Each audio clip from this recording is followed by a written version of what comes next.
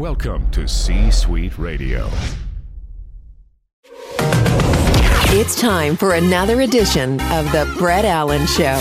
It's go time, USA! Join us weekly for the latest pop culture interviews from your favorite TV shows, movies, comedians, and so much more. I'm not gonna lie to you, felt good. Plus, you never know who will drop by. What happened here was a miracle. Now, here is your host, I said throw down, boy. Welcome to tonight's main event. Brett Allen.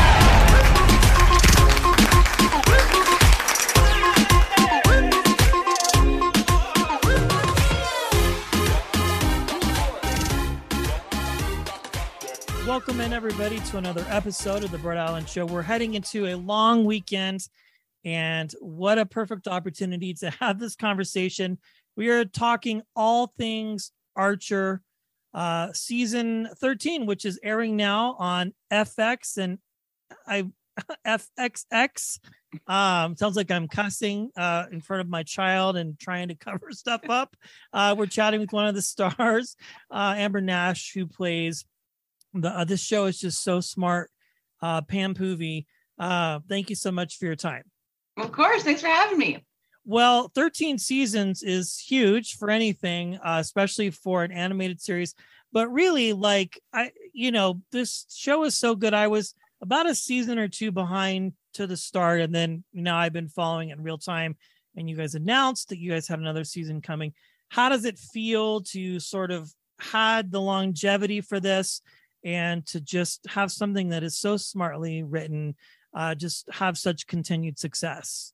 It's amazing. I think that, in the beginning, like with every show, we didn't know how it would go or how it would be received. And we got lucky that people loved it and that FX stuck with us, it might not have had as long of a longevity as it's had if we hadn't had that time in the beginning to really get rolling, And so it's so special. Like, I still can't believe that it's 13 seasons. It's bonkers. Yeah. I mean, you guys are giving Grey's Anatomy a run for their money as far as your show's way better, I think, if we're being honest, but thank you. They're like on their 29th, 100th season or something like that. But it's just so smartly written. And, it's satirical, it's smart, it's stylized. I mean, it's kind of dirty a little bit. There's just a lot going on. I want to wind the clock a little bit and just kind of talk about what sort of attracted you to the project and how you sort of became involved with it. Because it started off a little bit slow and then really caught fire. And now it's just, on and on and on successful. Mm-hmm. Yeah. I mean, honestly, what attracted me to the project is that it was a job. Like, I was like, oh, you want to put me on a TV show? Like, hell yeah, I'm there. So I was super stoked. I mean, before Archer, I'd done a few voice jobs, like doing stuff for Cartoon Network. And I had been on Frisky Dingo with the same guys. And it was just a dream come true. I was like, oh my God, I would have done any show. But luckily, I got put on Archer, which I became a fan of.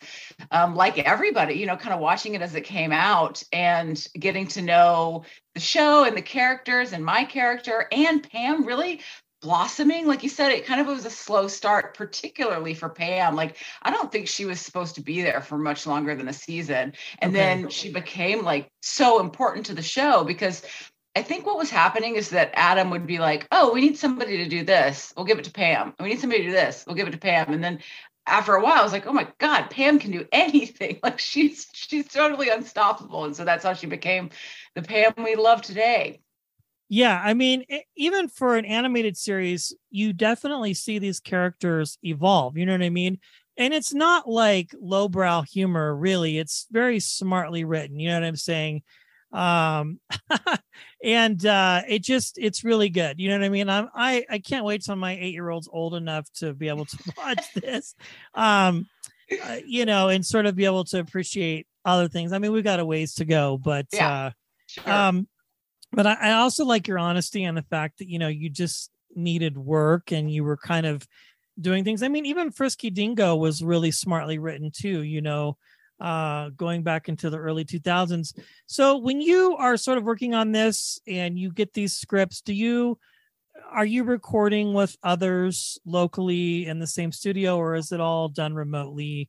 now these days, even before COVID, just kind of, how does it work for you? Because I know it's different for everybody, especially when you're doing these animated projects. Yeah. The way we do it now is the way we've always done it, even before COVID. And it's that I go into a studio that's in Atlanta. It's not at where it's not at Floyd County, like where they make the show. It's just a studio that they rent. It's often different places. So I'm like, where are we at today? And they're just like, we'll rent a place that has space.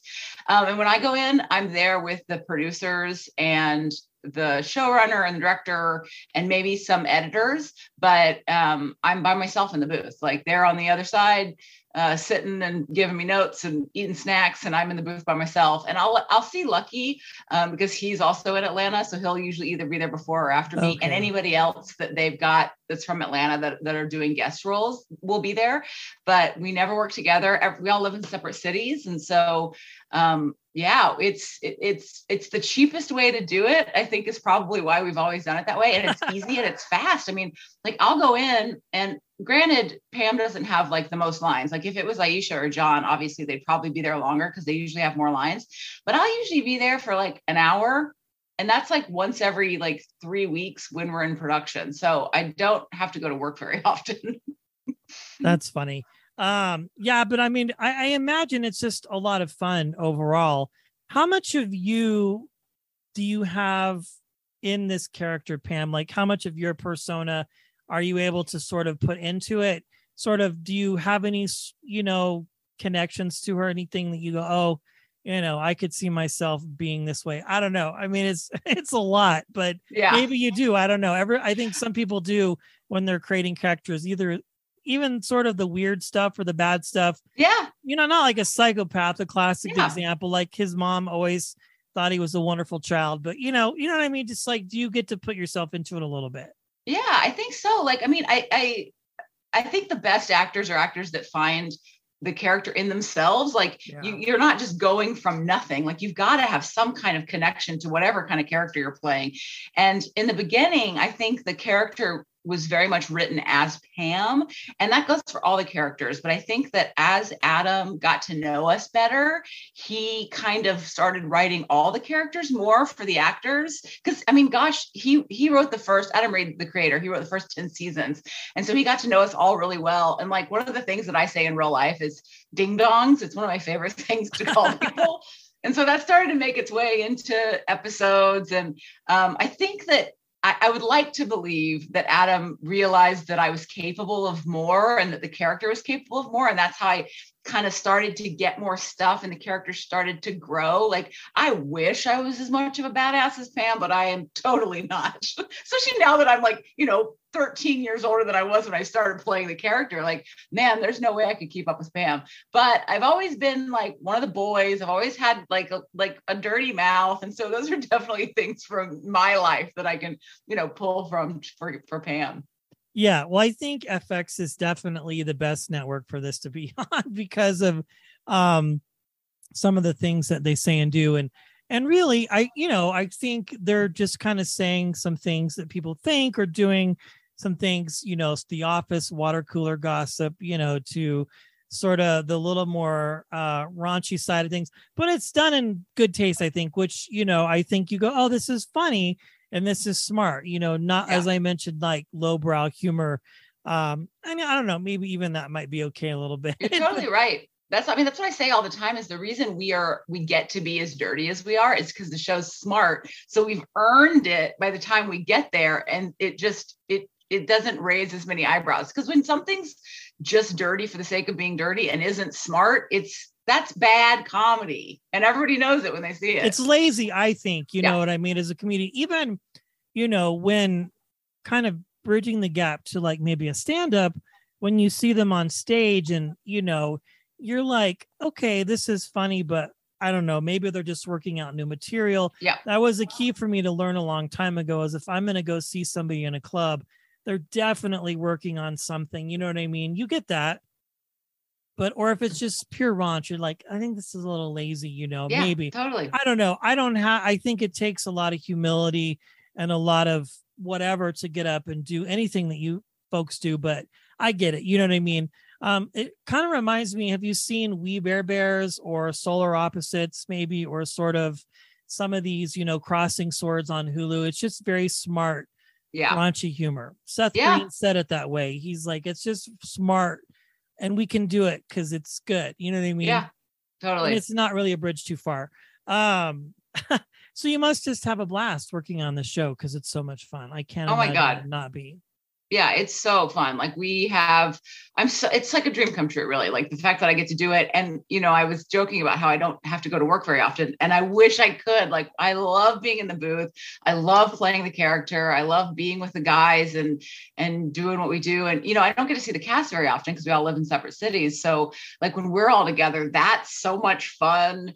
And it's a totally different energy when we're all together that we only get to give like panel audiences, or if we're somewhere, like if we're at the Emmys together or something. So people don't get to see, like, that's not part of making the show. Unfortunately, it's part of promoting the show. But yeah, we have a blast. It's really a dream. Yeah. I saw even your posts from Comic-Con and stuff, just people, it's a very it's interesting because having gone to these cons and you watch these shows and you just have a super dedicated fan base, you know what I mean? Yeah. And that has to be great, you know what I mean, to just show up to these things and have people fawn over the fact that, you guys have just created such a smart show. Yeah. And they know the deep cuts, right? Do you have people try and quote lines to you at these events? My God. Yeah. People know so much more about the show than I do. Like, people ask questions and I'm like, dude, I don't even know what you're talking about. You clearly know the answer to this because you know so much more about the show. Because I've watched every episode once, and there's fans that have literally watched every episode like lots of times and know how it all works together. And it's amazing how much the fans know. And what's really cool too is like after so many years we've been on the air, we've definitely lost some people like that weren't going to stick around forever. Because I get that. I don't love to watch a show forever and ever. And so the people that have really stuck with us, it's like, man, it's just super special. Yeah. And the other thing too that I think is really cool is like most of the press you do, if not all, is really sort of geared towards people who are fans of the show and can talk about it intelligently, right? Which I think is cool, because it's one thing to do something if you're plugging it, but then to really be able to sort of go, okay, this person has at least watched it and knows what they're talking about. I mean, everybody's great on this show, and I'm excited to see where it takes us for the rest of the season. I want to switch gears here as we kind of wrap and talk about some of the things that you have going on. How to Ruin the Holidays, which you are the lead in and executive produced, and you star alongside Colin Mockery, which he's been on the show before.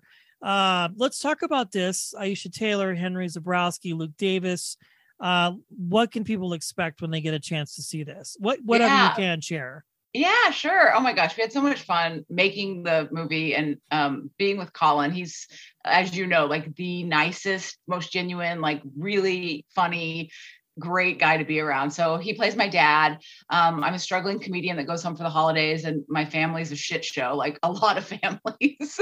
And my character has right, exactly. My character has a brother with special needs, and that kind of changes the family dynamics. And it's a really fun, sweet, but also dirty, but smart holiday movie. We like to say it's like Little Miss Sunshine meets Bad Santa. Yeah.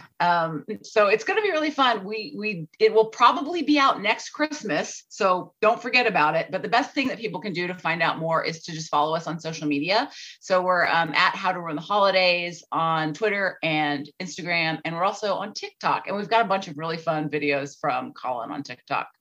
He's really funny. But one of the things that I found fascinating about him is when we were talking, like, I don't want to say he's very serious about his craft. You know what I mean? Like, totally. You expect, we had Brad Sherwood on and he was just cracking jokes the entire time, but it's just interesting to talk to these people, even yourself, where you kind of get to see the other side of things and really, because you do a lot of other things too, you're doing improv and all of that sort of thing. I want to ask one last question. When you're doing press and you're just talking to people in general, are you able to flip things on and off pretty easily and just kind of be your natural self? Or do press or people sort of expect you to be a certain way because you are funny, and that sort of thing? That's such a great question. I think that anytime you're like facing an audience of any kind, you know, whether it's online or at a panel where there's hundreds of people, like you have to kind of be on. But I do think that for myself personally, because I'm older, like if I had gotten this show when I was like 19, I don't know how I would be able to manage it. But because I was like a fully formed human being when Archer started, like I was an adult. And so I really do feel like I can be myself, and I don't have to, like, you know, it's not a character that people are getting. It is like more energy, and it's more like, here we go. But it's definitely who I am. And because I do improv, I've been on stage, you know, for 25 years. And so I'm pretty used to being in front of people, but getting to be myself and not have to say anything other than what I'm thinking. So yeah, it's pretty fun. I think that's why people connect with me, is because they're just like, oh, she's just a regular person. So whenever people get like kind of like starstruck, I'm like, what are you talking about? I'm such a normal, regular person, you know? Yeah. And for a lot, it can be very polarizing for them too, you know, because if you just, I mean, there's obviously the level of respect and professionalism that's sure a mutual given, obviously, but like, because what we see on TV is definitely not necessarily what we see in person. Yeah. And I think we kind of get this perception of that, you know, unless you're talking to like Joel McHale, then he's just that way all the time. And that guy is on 24/7. He says, I drive my wife crazy, but, or even with Colin, it's like, you know, we're not running bits at the dinner table or washing dishes. Yeah. We're just being ourselves. Well, everybody, please be sure to watch Archer on FX and FXX, the highly anticipated season 13. And of course, our special guest, Amber, who stars as Pam Poovey, and then all the other great projects, Frisky Dingo, the list goes on and on. Are you done with the cons right now, or you still have a few more left to go? I don't have any coming up, but we usually go to New York Comic-Con. I don't even know if that's happening this year, because everything's just kind of slowly getting rolling again. You know, we just had San Diego back this year. Yeah. So I don't have any coming up, but I'm sure I'll be at one soon. Awesome. Well, Amber, thank you so much for your time. Thank you so much. It was fun. Thanks for listening and being a part of today's conversation. Thank you. If you enjoyed today's episode, please consider sharing it with a friend. It's absolutely free. Of major proportions. The views and opinions of our guests do not necessarily reflect those of the host. And remember, we care.